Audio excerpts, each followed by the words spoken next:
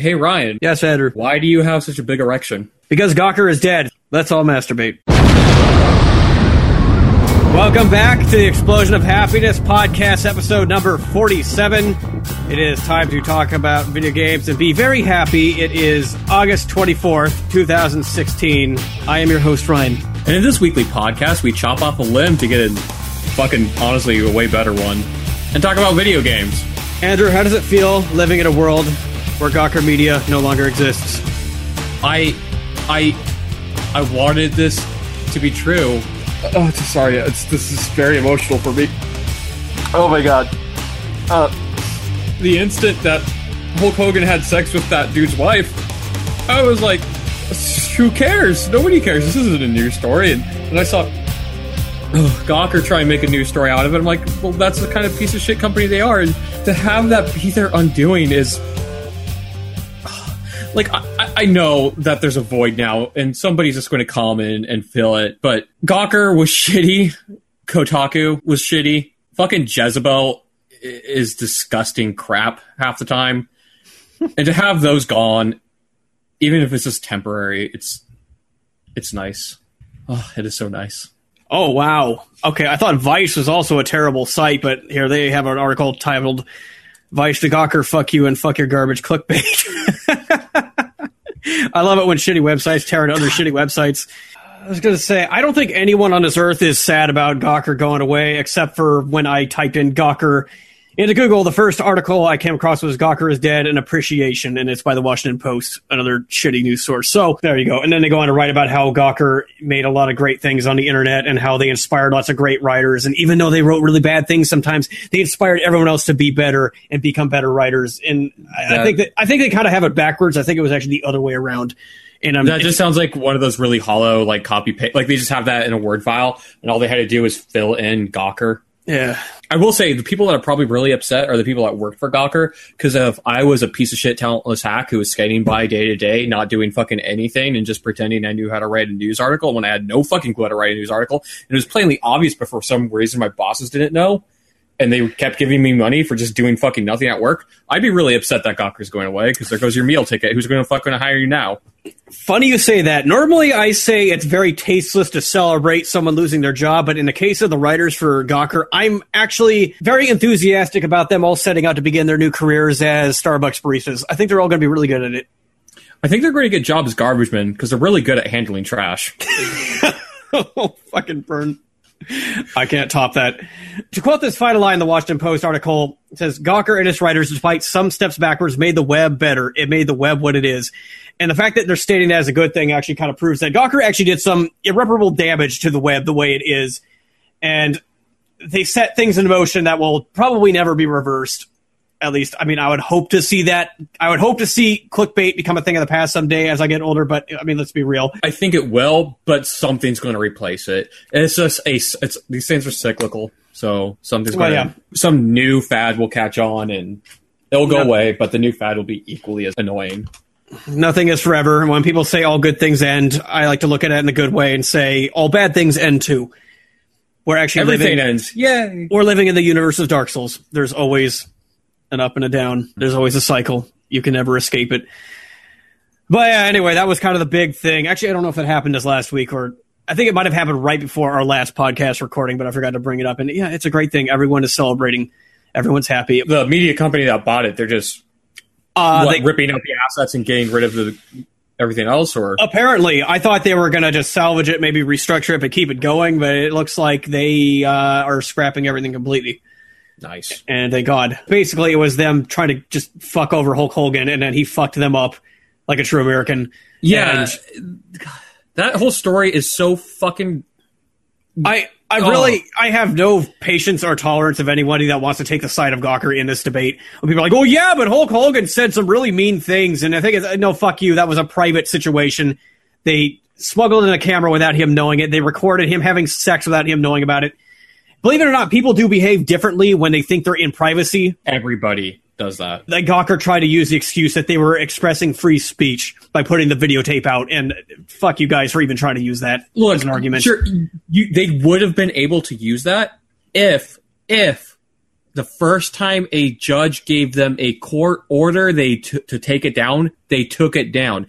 The instant they left it up, when they got that court order, and then posted articles mocking the judge, saying they're going to do what they want and they can't be punished for it, at that point, they deserved every single ass fucking they got afterwards. You mean Gawker thought they were above the law?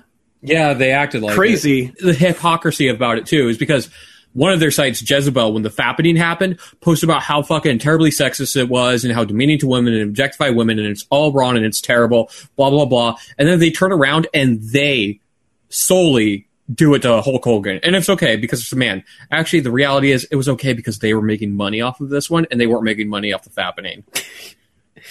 Because guess what? They had no moral standards. The only thing Gawker Media cared about was making money.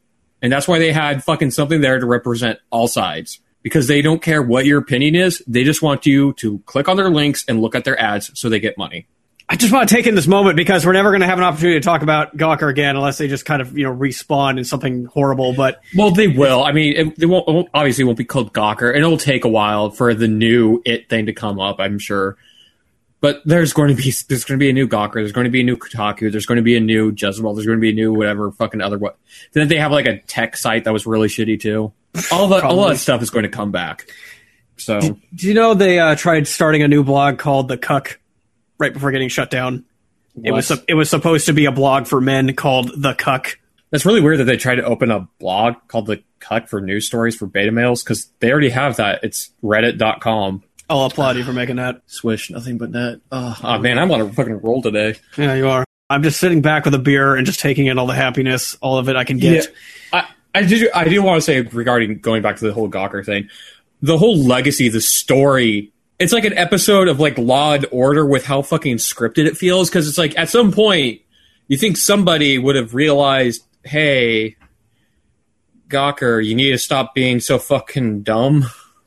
But they didn't. It was like set up. It was like a fucking storybook thing. God, I love it. They have video clips of the trial up on YouTube.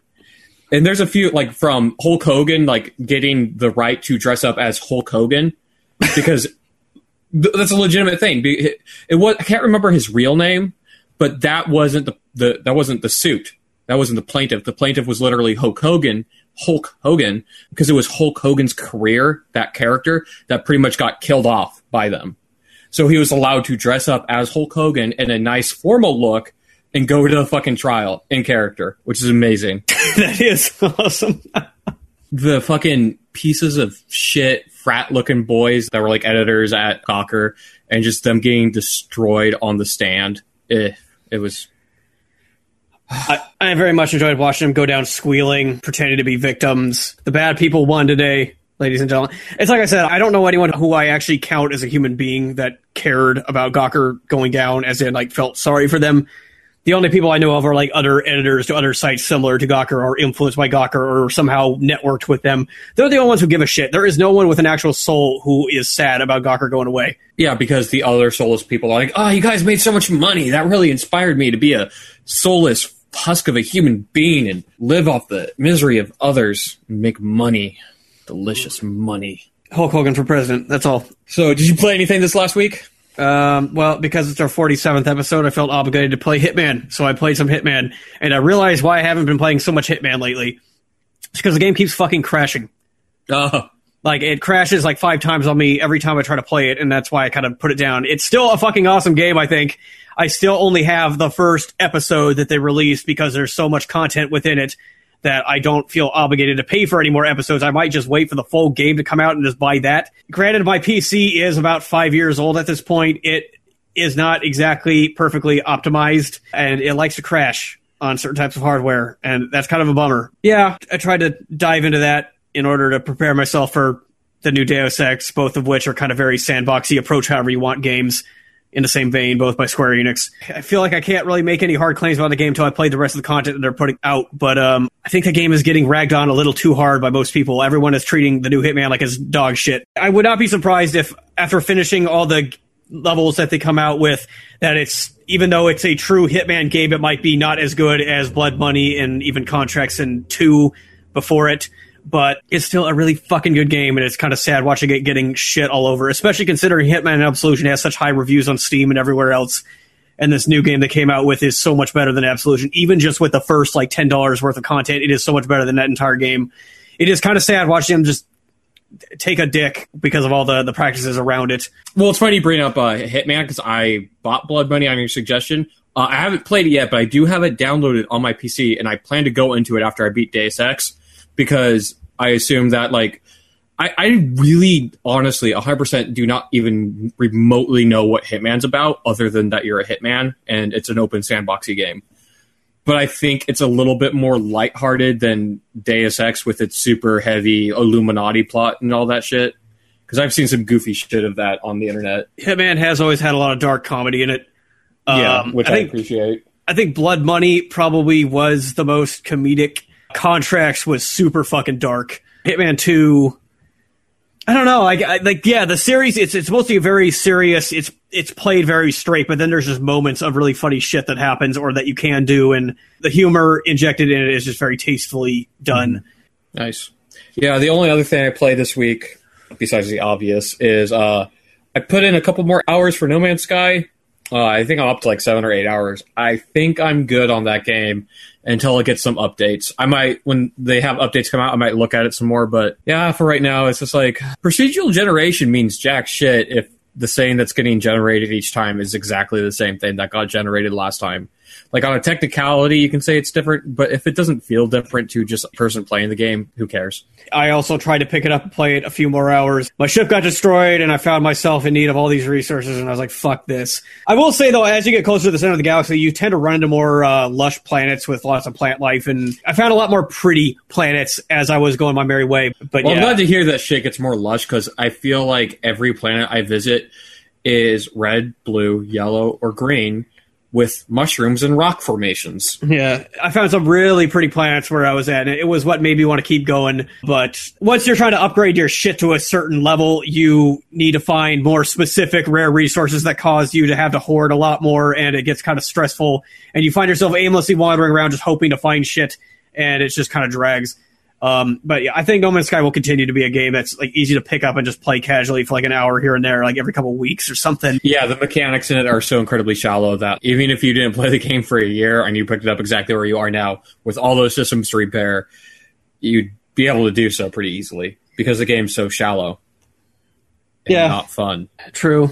And then that leaves, I think we both played about the same amount of time of Mankind Divided. My initial thoughts on that game are it's cutscene heavy to start off with, which kind of made it, like, as soon as I finished the like intro and the train cutscene, I was like, I'm done. I need to put this on a short break. But I liked what was there. I liked that little intro segment. Yeah, I don't really mind like the actual cutscenes. I kind of like them. I've never really cared for the in-game things where it like locks you into a view and you can only look around for like 5 minutes. Because then when you replay a game and you get to those segments, like, cool, I guess I'll go jack off the other room for like 10 minutes while this game plays itself. The only two things I can say about Deus Ex so far is it's surprisingly well optimized and ran surprisingly well on my computer for how pretty it looked. And the stun gun is absolutely fucking worthless. Yeah, I knew that from the first day. Well, not the first one, but I knew that from Human Revolution. I went for the dart rifle. Are you talking about the original Deus Ex? Or no, this one. I went for the dart rifle in this one. Oh, like the sniper thing. Yeah, okay. Because from Human Revolution, I knew the stun gun fucking sucked. So when I was given the choice of the stun gun in this one, I said no, because the stun gun fucking sucks. Okay, yeah, see, I forgot that, and then immediately regretted it when I'm, like, standing 3 feet away from a guy, and I'm shooting, like, 5 times, missing every time, going, well, great. Yeah, the thing with the stun gun is if you're going to stun somebody, it's close range. You may as well just fucking run up to them and press Q. Yeah, I'm confident. It's probably going to be a good game. Did you want to talk about the pre-order shit? I don't know if you've heard or not, but if you pre-order Deus Ex, you get a ton of bonuses. That includes credits and Praxis kits. It turns out those credits and Praxis kits are one-time use only on one save file. Oh, yeah, I read that in the reviews. Yeah. When I switched on the game, I was like, I can't help it. I have to look at the user score before I start the game just to know what I'm in for, and oh shit, it's mixed. And I read, I'm like, okay, it's all pre-order bonus complaints and mostly that. Yeah, those seemed really fucking shitty. I'm just trying to ignore all of them. Yeah, same. I don't like that. I don't like pre-order bonuses that give you a ton of strength right away. Dragon Age Origins, despite how much I sing its praises, did the same thing, where it gave you really strong armor right off the bat if you like pre-ordered it or got the special edition or whatever. And it kind of made the early game sort of suck because every time you got a sweet piece of armor, you're like, I don't care. This dragon armor that I already have is better. And that kind of holds true for these games where it can make the early game really not entertaining. I kind of don't really care that the pre-order bonus is one-time use because normally I don't pre-order games. I only happen to buy this like a day early because I found a good deal on it. But I'm kind of surprised so many people are angry about their pre-order bonus not mattering because that just hints to me people bought this for the pre-order bonus. And that's kind of... it is shitty, I think. But at the same time, I'm in your boat where I really don't care because I don't want that in the first place. Like, same thing with you. I got the game early for like 25% off. That's why I got it. I didn't get it for the pre-order bonus because I don't give a fuck. But at the same time, it feels really shitty to have this be such a big media point right now for the game when it really does feel like Eidos put a ton of good, honest work into what seems to be a great game. And all anybody's talking about with the launch is that it has a really shitty pre-order practice. And that was probably forced upon them by Square Enix. I think it goes beyond the pre-order practice. I think what everyone's actually mad about is the cash shop in-game and how you can buy a lot of single-use items in-game. Yeah, that is so fucked up. And that kind of, it's in the same vein as the pre-order bonus where you can only use it once. And yes, that is completely fucking inexcusable. Yes, that needs to be criticized, but what I think people need to understand is that if you're not a complete fucking moron, don't ever pay for that. Ever. If the game sucks because you don't have those fucking bonuses, then it sucks. Honestly, I kind of feel the same way when I played through Dead Space 3. Everyone was talking about the in-game cash shop. I never paid attention to it because the whole game was designed around not needing the cash shop, and it felt like that. The cash shop is only for people who don't want to play the game. At least that was the case of Dead Space 3. I don't know what it's going to be like in Human Revolution. Mankind Divided. Mankind Divided. Yeah, I mean, unless, people use it to get through the hardest difficulty where you only live once. If you can just buy microtransactions to get through that and get whatever little achievement you want from it, then I guess there you go. But that's ridiculous. Yeah, it blows my mind, too, because the game has difficulty settings. So why don't you just play it on the easiest mode where the game is probably piss easy? Part of me is saying it just comes with AAA games now. You can easily ignore it. But another part of me is saying, it needs to be brought to attention. They need to be criticized for this because this is just continuing a trend that's only going to get worse. That is my worry. That AAA games will start coming out that do have bullshit difficulty, but then have an in-game cash shop on top of costing $60. That's not true with this game, which is why I'm willing to just ignore it. But that's the worry in the back of my mind. It's like, okay, what if Deus Ex Human Evolution, or whatever they want to call the next one, Augs for Life. What if that one has one difficulty setting that's ridiculously hard, and every time you die, it loads up a link with an ad to the cash shop that says 99 cents for a Praxis kit? That's already the case in a lot of games. Well, a lot of those games are like free to play though, and as soon as I see those in a freemium game, I'm like, I check out. I don't play it anymore. Mm-hmm. But if I paid $60 for a game and then that happened, I'd be furious. I am happy that people are reviewing against it somewhat. Similar to how I was saying how Hitman is getting ragged on too hard. I do think it's totally fair that a game is getting so many negative reviews for all the bad things surrounding it as just a way of sending a message to the developer saying, hey, fuck this. Similarly to how this new Deus Ex is getting really bad reviews because of all these practices. Those reviews are probably going to affect other people's decision to buy the game. And if it becomes clear to publishers that if we keep doing this, gamers are going to talk other gamers out of buying our game, we should stop doing it. Review scores can implicate even more things than they used to, such as just the practices around the game itself. And this is one game that's had a lot of shittiness surrounding it, starting out with the original pre-order bonus and all that crap. Yeah, that's true. They dropped all that after getting knocked so hard, and then they just kind of found other ways to do it. Yeah. On one hand, I really do think it's a shitty practice, but I also get the production company's desire to further monetize games, because when I was a kid, you could get Chrono Trigger or Secret of Mana for $60. And obviously those games cost way less to make than Deus Ex, which also costs $60 at release. It's like they were almost immune to inflation, which is nice as a consumer, but logically speaking, I can understand why a production company would want to further monetize games. I don't mind them necessarily trying this stuff out and seeing that it doesn't work, as long as they get the message, as soon as they can find the right way to do whatever. I mean, yes, that sounds like a shitty compromise excuse. Honestly, part of me would rather pay even more money for a really good game mind you. I'd be willing to pay more games just to have none of this bullshit be a part of it at all. Like Bloodborne 2, for instance. I dropped, even not saying that Bloodborne 1 had any of the bullshit. Bullshit. God, that'd be terrible. But I'm just using Bloodborne 2 as an excuse because I think that's a game that I'd really like. I'd be willing to pay extra money just to ensure that it's a really high-quality product with no bullshit in it. It's a complex issue that a lot of people want to boil down to a really simple, this is bullshit. Usually I'm willing to forgive the kind of things that Deus Ex is pulling as long as it is completely unavoidable. I mean, not completely unavoidable. As long as it's complete, yeah, I get. As long as it rapes my wallet as hard as possible, as long as I get to give them as much money as possible is what I'm saying, I really appreciate it then. As long as the Square Enix board comes in and holds me down and fucks my wife in front of me, I'm completely okay with that. Precisely. Okay, what I meant to say, obviously, is that I like it when, in the case of Dead Space 3, which I'm not necessarily saying was a good game, all the freaking out over the in-game microtransactions, it did not affect that game in any way whatsoever. As long as that is the case, as long as there is a game to it that I can appreciate, that I never feel incentivized to drop money on stupid shit like one-use items, then I'm okay with it existing there for the fucking idiots who don't know how to install Cheat Engine and use that. Because that's what you do. We used to have these things called cheat codes, you know. Whenever I read a fucking media outlet such as Gawker who would write something stupid like, no, it's totally okay because not everybody has time to play these games. Sometimes people just need to be able to get through hard parts. We had things called cheat codes. What happened to cheat codes? That was the go-to for these situations. They can still exist. Why don't they still exist? Yeah, when you got to the last level of Brood War and realized how fucking bullshit it was, you would just put in power overwhelming. Correct. So you could see the fucking end cutscene. That's the problem is a lot of this stuff that they want to monetize, it means taking away from the game. Monetizing alternate costumes means taking alternate costumes away from the game. And mod support. Right, and mod support is a big one too. Like, I remember mod support used to be huge. Like, a ton of games used to have it. Now it feels like only Bethesda games have it. And they only have it because if they took it out, they knew that people would probably kill them. Yeah. Games like Quake 3 Arena, all the hype around those games was the modding. That's what kept those games alive. And now it's unheard of. I see developers are still trying to bait people in by saying, no, we do allow modding. Or like in the case of the new Doom, we have this thing called SnapMap, where you can still make your own content, but only based around the boundaries we give you. And that way you don't accidentally steal money for shit that we want to monetize in the future.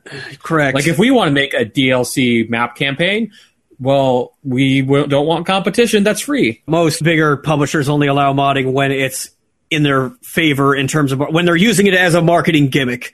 Right. Like, for instance, the new Unreal, the whole draw of that game is the game is free. All you have to pay for is the assets to make more content for it. But other than that, the game is free. So in a way, they monetize the modding for the game, but they made the game free, which is really smart. And I actually love that. But video games have changed. Yeah. Closing on my thoughts on Deus Ex is I still anticipate it'll be a good game. The small taste I have of it is showing promise. I'm just going to continue to try to ignore all that bullshit. And once I am done with the game and have my hopefully happy thoughts about it, then I'll read more about all the scummy shit surrounding it. That's the thing with this kind of stuff is I have to make it a point to try not to read news around a game while I'm playing it because I don't want news like this to sour my idea of a game. Square Enix is the publishing company, and it's pretty obvious they have no idea how to make money because there's no sequel to Chrono Trigger. You fucking pieces of shit. It also seems like Square Enix is constantly fumbling with their random monetization practices. Yeah. Everyone hates Square Enix, but I honestly got to say, out of all the big publishers out there, Square Enix is one of the better ones. That is, I don't really have any ill will towards them. They do pre-order DLC and DLC packs and season passes and all that shit like everyone else does, but besides all that, Square Enix still tends to put out good games. When they're not making Hitman Absolution, they're making good games. I haven't played the new Tomb Raiders, but you know, it sounds like that new one that it came out with was actually legitimately good, if not for the fucking in-game cash shop. They're putting the worst types of monetization in their single-player games. Thus far, it seems like it's completely avoidable if you want it to be. So I'll put them above EA and Ubisoft and WB and all these other publishers doing far worse things, such as putting out completely unplayable ports on PC. Right, yeah. Like, that shit is, like, inexcusable to me. Just fucking... If you're going to port it, make sure it works. That's really worse. Make sure there's a playable game there, first and foremost. It's sad that that is now a thing that makes it worth championing a fucking publisher like Square Enix, but they did that. I turned on Deus Ex and it fucking worked on my computer and didn't crash. Unlike Hitman, which was also Square Enix, but, you know, good on Deus Ex so far. All right. I'm good. Are you good? I'm good. Okay. I guess I'll throw out a news story. Facebook is teaming up with Unity to create a desktop gaming platform. Basically, they're making their own Steam service sort of thing, and I assume it's going to be fucking Farmville and all that kind of bullshit. What they said is basically if they're trying to reach out to people who play games on mobile platforms.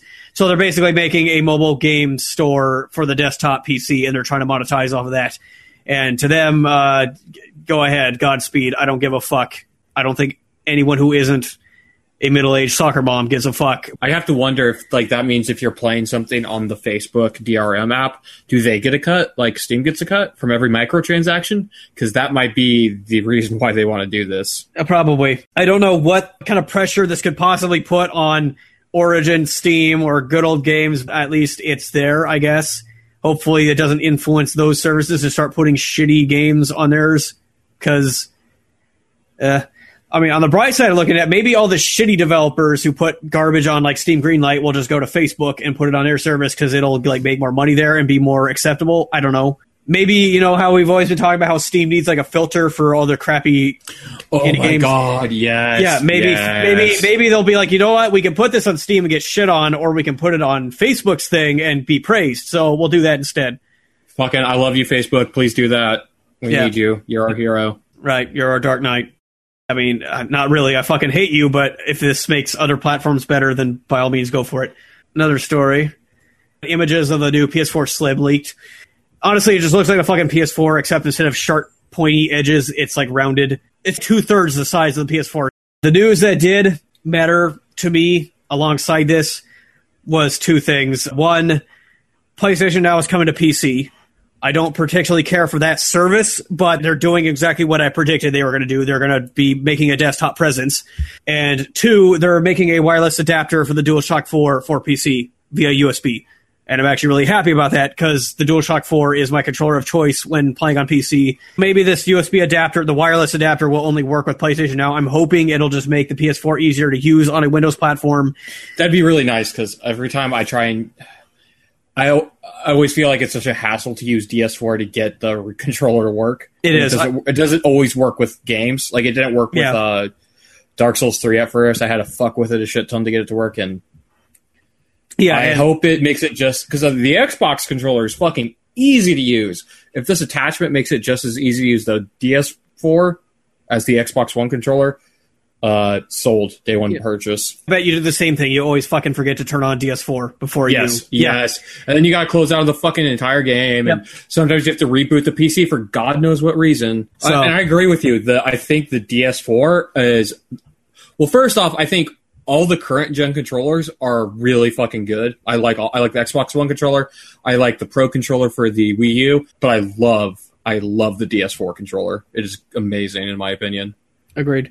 So, you want to talk about the lawsuit thing with John Carmack? Yeah, so ZeniMax is in a long, drawn-out lawsuit with Oculus Rift, Facebook, and ZeniMax has filed an amended complaint against VR and specifically mentioned John Carmack of Doom by name.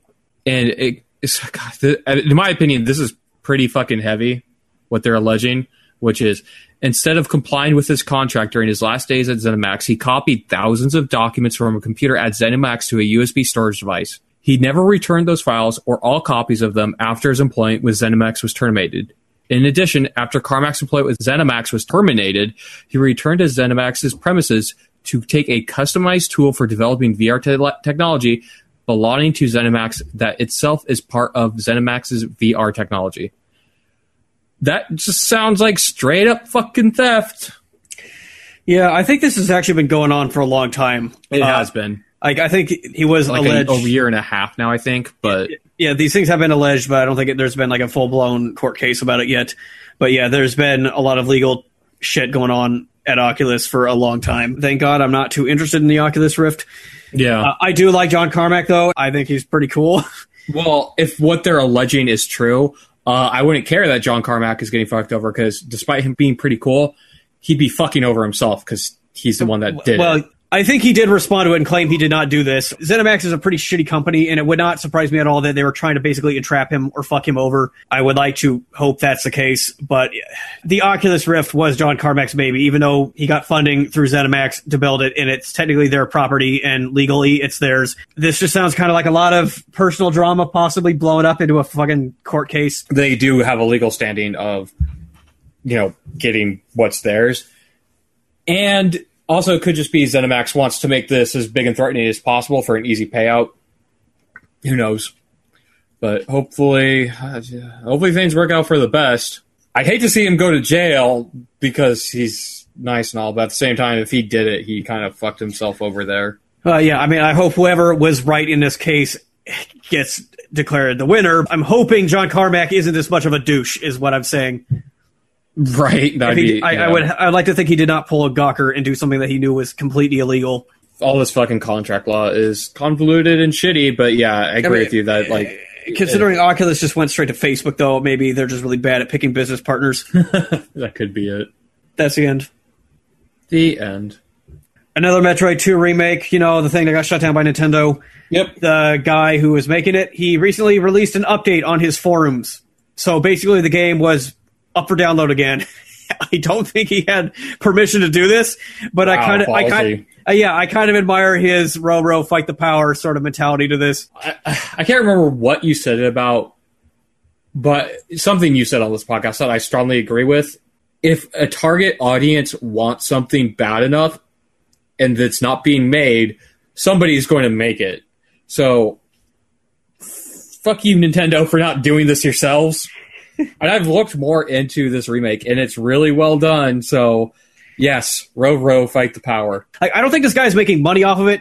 I just don't care. He's making something awesome, and I want to see it. So fuck everybody who wants it to get shut down. Fuck there's yourselves. A technicality. There's an argument that he may not be making money, but he's costing Nintendo money. Yeah. My argument to that is fuck Nintendo. They're screwing over Metroid fans, and sure, legally they might be in the right and they have a right to defend their...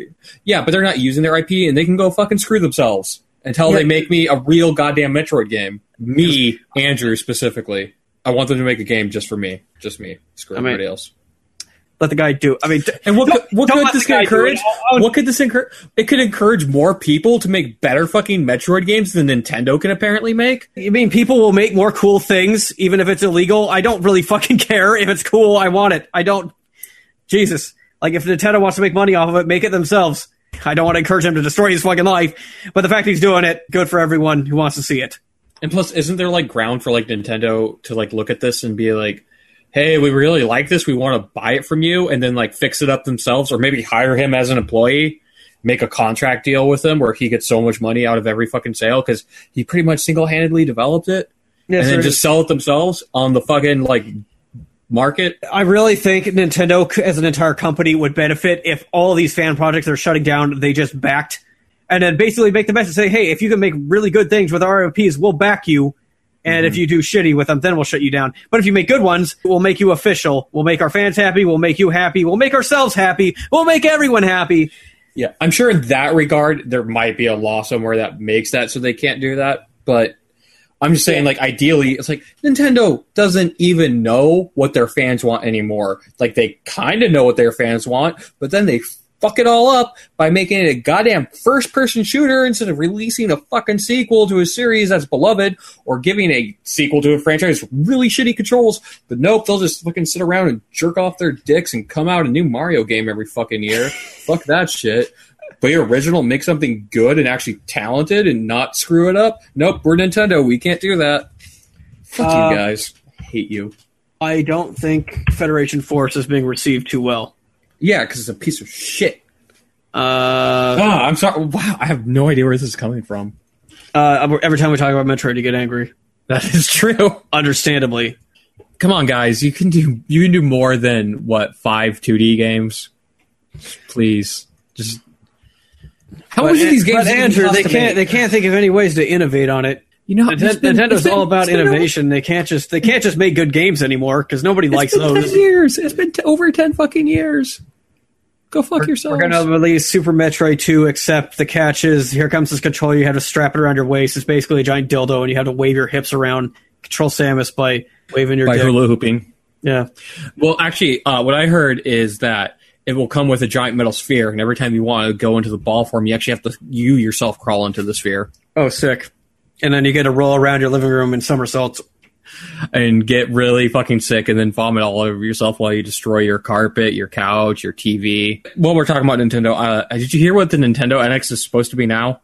Apparently, it's like this giant metal cage that you get in, and it has like 4 wheels on it and this like these 2 pedals that you use to make it go, and like this giant wheel that you can turn to move it around. It doesn't even sound like a video game console anymore. No, I did not hear that, but I completely believe it. All right, now we can. I'll believe every single thing you tell me about the NX until I know what it is, because fuck them for still not revealing what the fucking thing is in the fucking end of August.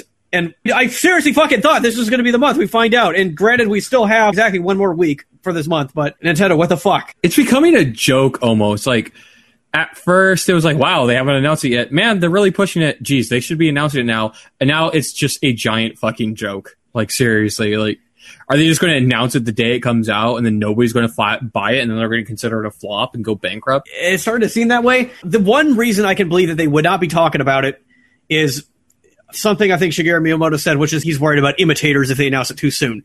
And I actually I forgot to mention this when I was bringing up the Sony news. Sony did announce they're making a new portable, a successor to the PS Vita. Nice.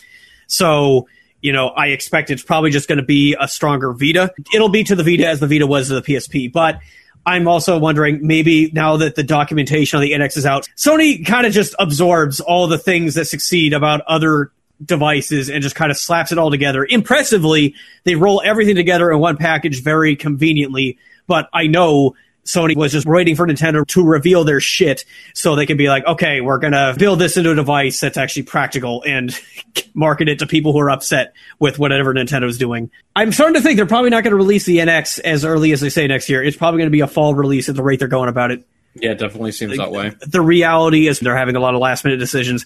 Maybe they saw when there was the leak and they saw people were responding. They're like, oh, shit, people aren't actually going to like this that much. The latest leak, I actually don't mind it nearly as much as I mind that loud fucking engine, but that happens to be on schedule every week. It's kind of hilarious at this point. That guy probably just gets off work every day and drives his fucking douchebag mobile around. Yeah. What the fuck?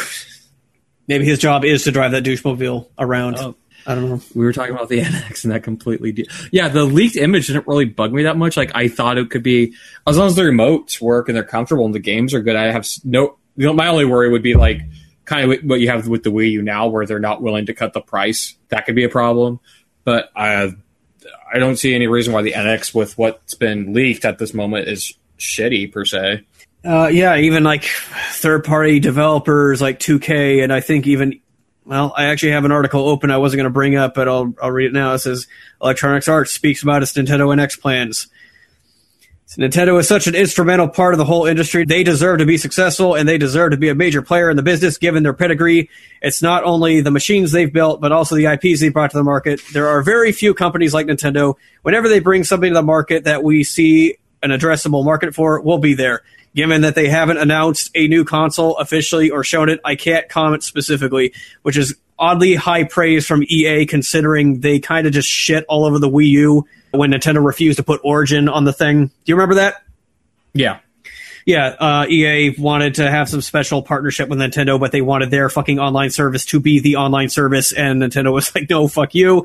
And then EA was like, well, no, fuck you. And then they didn't put all their shitty games on their console because they To be fair, at this point, I kind of would rather have Origin on Nintendo's hardware than what they're using now. I honestly wouldn't. I mean, if you're talking about the infrastructure, like, I don't think what EA actually wanted was, like, all of Nintendo's games to use Origin. Maybe that was the case. I think what they wanted was just their own games to be Origin. On the store side, it's a complete fucking disaster, but in-game, I actually like how simple the online is in games like Super Smash Bros. And Mario Kart. Even though it's lacking in, like, community features, I really don't give a shit because I don't buy Nintendo games for that. And I like that it's free. I would rather have it be free and shitty than $60 a year. Yeah, but it still needs some improvements, like transitioning from one console to the other. Like, transitioning from the 3DS to the new Nintendo 3DS was a bitch. Like, Yeah, but I don't think EA would handle that any better, honestly. EA is constantly changing their platforms. Like, I don't even think they're using Battlelog anymore, this big thing that they forced Battlefield players to use for the last 3 Battlefield games and kept shoving it down everyone's throat, even though nobody wanted it. And now it looks like with Battlefield 1, it has its own launcher. So, way to go.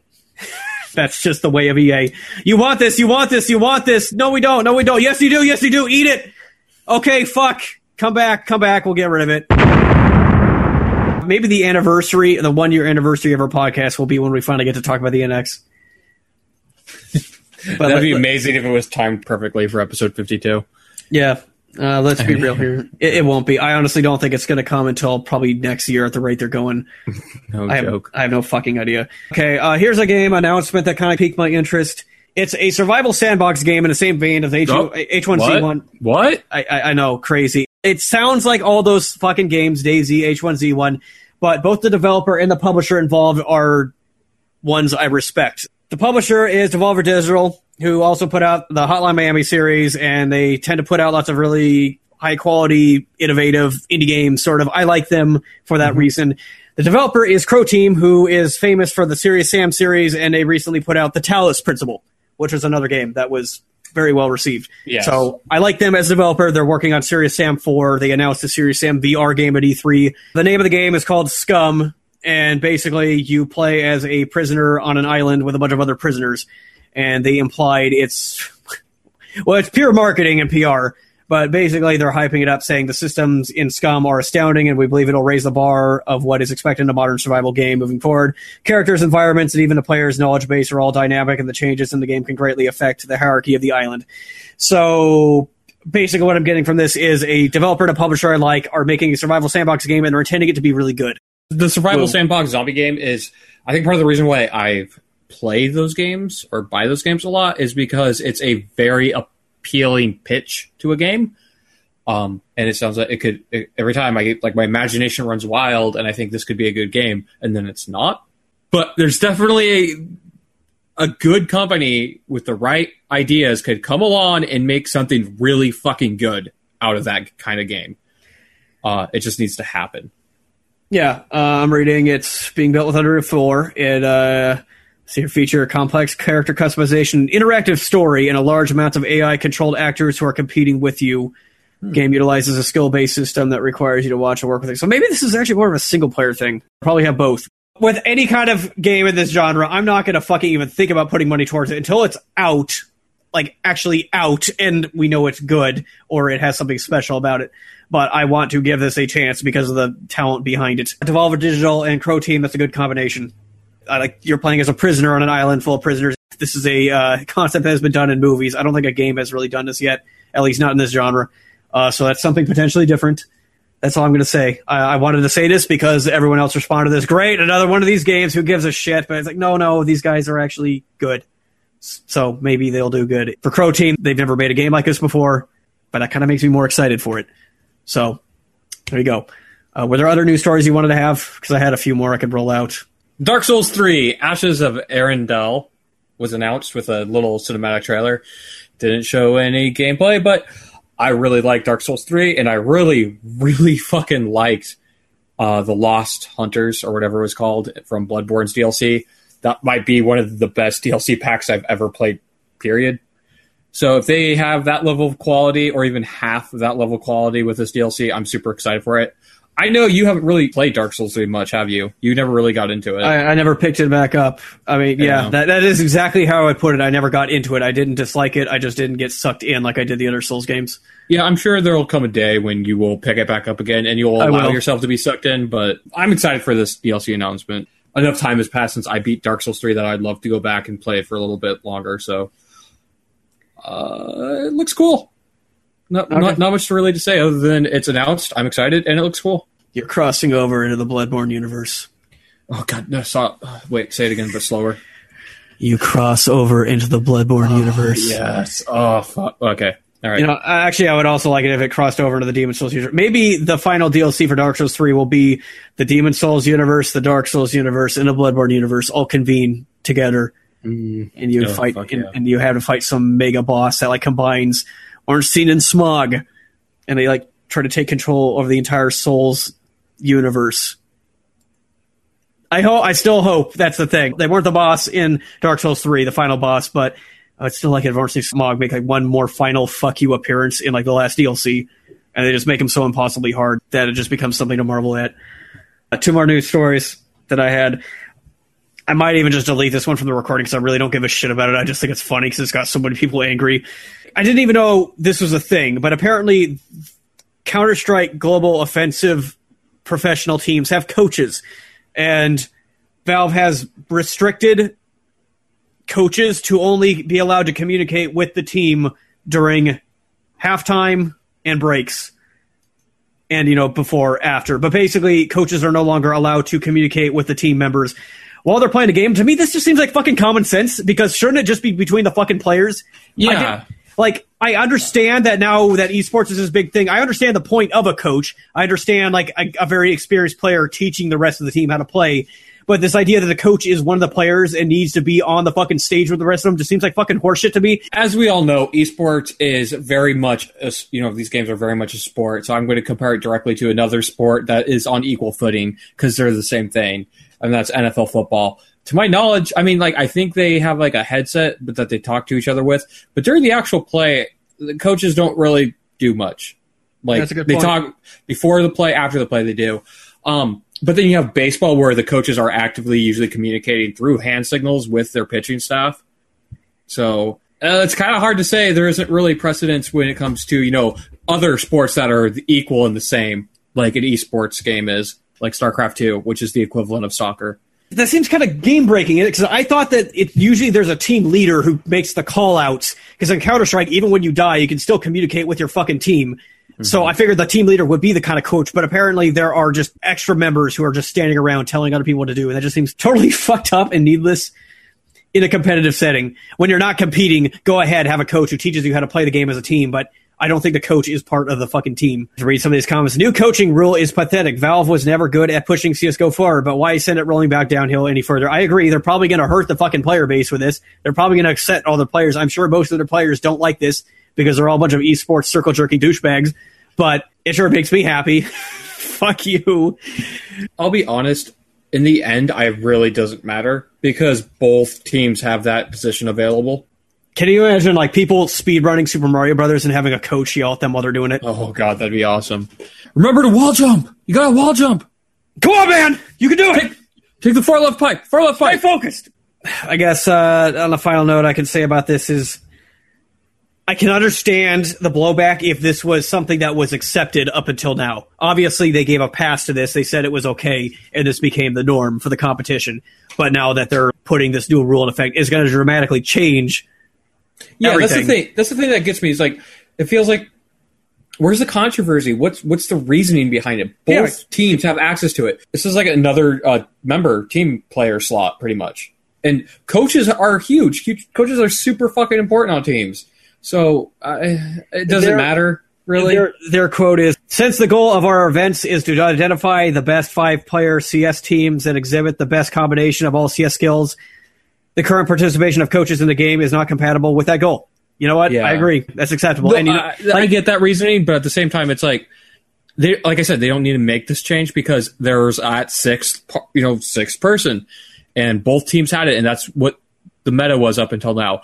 And changing it, honestly, is really only going to piss off really fucking dumb people. But really fucking dumb people are the people that like esports in the first place. So you're just pissing off your target audience by doing this, dude. So the bottom line is, as a business practice, this is a really dumb idea, but as standards for competitive video games, it's a good thing. Yeah. And I'll be completely honest, as long as esports continue to maintain or grow, this change won't matter. It will go away. Take my opinion and throw it in the fucking trash if you actually care about this, because to me, when I play Counter-Strike, there isn't a fucking extra person who isn't playing and is just sitting in a spectator mode telling everyone what to do. That's not how 99.9% of people play fucking Counter-Strike. So I don't see a fucking problem. If you're going to have professional teams competing for money, you might as well have them fucking play the game the way everyone else does, because it just makes it more relatable. Cool. I just want to watch the world burn, and that's what Valve is doing with CSGO right now. On a side note, they're actually fucking up the game with really stupid updates and not fixing other problems. Every time they update the game, they fuck up a bunch of things. They added this new update that changed all the sounds of the weapons, which honestly, I kind of saw a reason behind it was to make certain weapon noises more identifiable. So in a competitive sense, it made sense, even though the weapons sound like fucking shit now. I don't know, they keep fucking things up. Like now, like maps have broken spawns where you'll like spawn into a fucking ceiling and stuff like that. And God. It's completely fucking ridiculous that this game has been out for this long and they're actively destroying the game with updates without fixing important things like spawning and whatnot. Yeah, just esports, circle jerking. Bottom line, change is good. Your favorite players might lose now because of this. What do you fucking do? That makes it more interesting. Suck my dick. Change is terrible and frightening. What are you talking about? Okay. Final big news story. Saved it for the last. I already told you this. Allison Road is back. Yes. Really quick before we get too excited. When you first told me this, I didn't realize it. And it's something I found out later. It's back-ish. It now has a development team of one person. So it's back with a release date of 2027. Did he ever come out and say why he scrapped it? It was a really generic reason. Creator Christian Kessler announced that Allison Road was being revived. In a statement to IGN, Kessler stated that he was going to be creating the game under a new label called Far From Home that he and his wife co-founded. According to the article and his Facebook post made on the official Allison Road Facebook profile, Kessler took some time away from Allison Road after the cancellation was announced. After the time away, he went back and looked at all the work that he had done and started making a few changes to the story, some new drawings and layouts, and quickly picked up where he left off. He describes some of the feelings when coming back to work on it as follows. It almost felt like coming home to a place you've never really left. So it really sounds to me like when he canceled it, he was just kind of like, fuck this, I need a break. Good. Yes, it's another one of those games, but as we said before, it seemed like it had potential to be one of those good kind of games, as in it would scare the living fuck shit out of you. Yeah. I noticed that in like the teaser videos, they never had you run away and hide behind a box, which is great.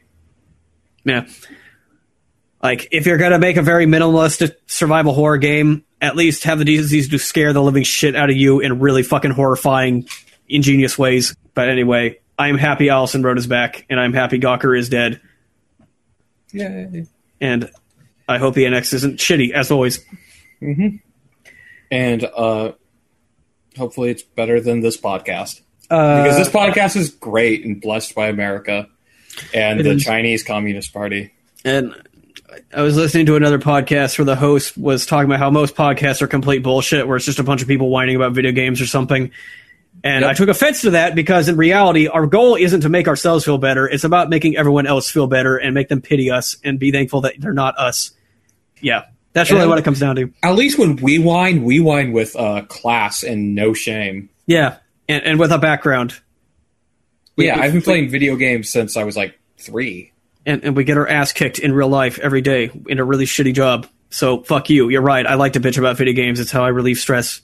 If you like this podcast, or any of our podcasts, sincerely, thank you. Seek medical attention immediately. I know you don't think you need it, but you listen to us. You need it. Hey, Ryan, where can they find our podcast if they already know where it's at? I'm so fucking depressed. Oh, dude, we didn't talk about the fan meetup. That was so much fun, guys.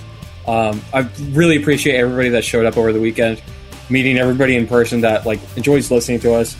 It's really great to put a face to that audience. I know we don't really have like the biggest audience or anything, but just to know that you guys get some enjoyment out of us, just basically me and Ryan bullshitting and having fun with each other, it really makes this all the more worthwhile. Sincerely, thank you, all of you. It was great. Yeah, it was nice to have that 100% turnout rate for our meetup. One of the other attendees that night claimed that he might go home and listen to our podcast, so if you're listening to this, Jacob, suck my dick, you asshole. Also, thank you, and suck my dick. You can subscribe, stream, or download our podcast via the RSS feed on explosionofhappiness.com. You can also find the podcast on iTunes or stream our content through YouTube on the channel Explosion of Happiness. That'll be it. Thank you for listening. And until next week, goodbye. Bye-bye.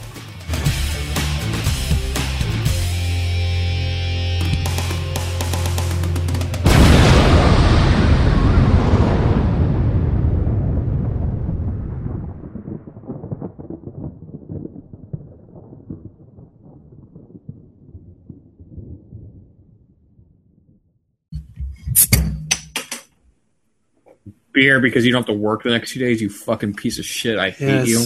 The sound of an alcoholic beverage being opened and about to be consumed. That's not bad.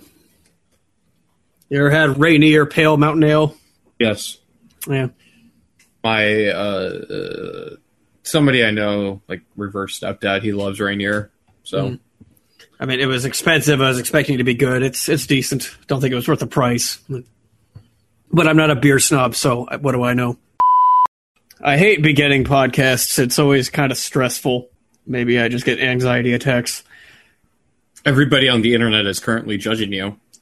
That's if you fine. say something remotely sexist, racist, religionist, ableist, heightist, weightist, istist, everybody will hate you, including your parents. They'll disown you.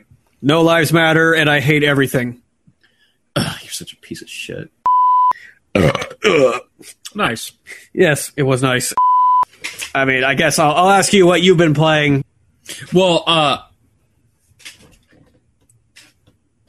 what the fuck is with my brain? Jesus Christ. Did you play any games? I said I'm on a roll, and now my brain turned off. That's like revenge. Listen, I never get to be happy about things, okay? I never get to play video games I enjoy, and I might be able to enjoy this one, so I'm going to enjoy it. Fuck you. I'll hate myself for enjoying it later once I realize how shitty the publisher is being about it, but fuck you. I just want to enjoy things. I just want to enjoy. I want to feel joy. Yeah. I'm kind of angry now because now that I play Super Mario, and now that I have played through Super Mario, the publisher is Devolver Digital, the developer is Crow Team, and Crow Team is the developer who made the Serious Sam series as well as that puzzle game. That name I forget. What's it called? Fuck. God damn it! I'm gonna have to look it up. Shit. Another quality podcast. Yay! It's a game that I heard a lot of good things about that I actually intend to play someday, maybe 50 years from now, if I ever get time. Recording. Let me go through. I'm going through my entire Steam backlog of unplayed games. This is going to take a while. Not going to take a while. Okay, going through the A's, the C's, okay, the D's. Oh, I have Daikatana. I should play that. I's. I think it started. No, okay. Maybe I should just go to my receipts because I think it was something I bought recently, like last sale. You know what? I'm just gonna fucking search the developer because I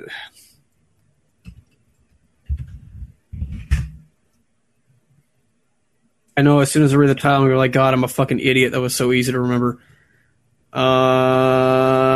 Okay, there we go.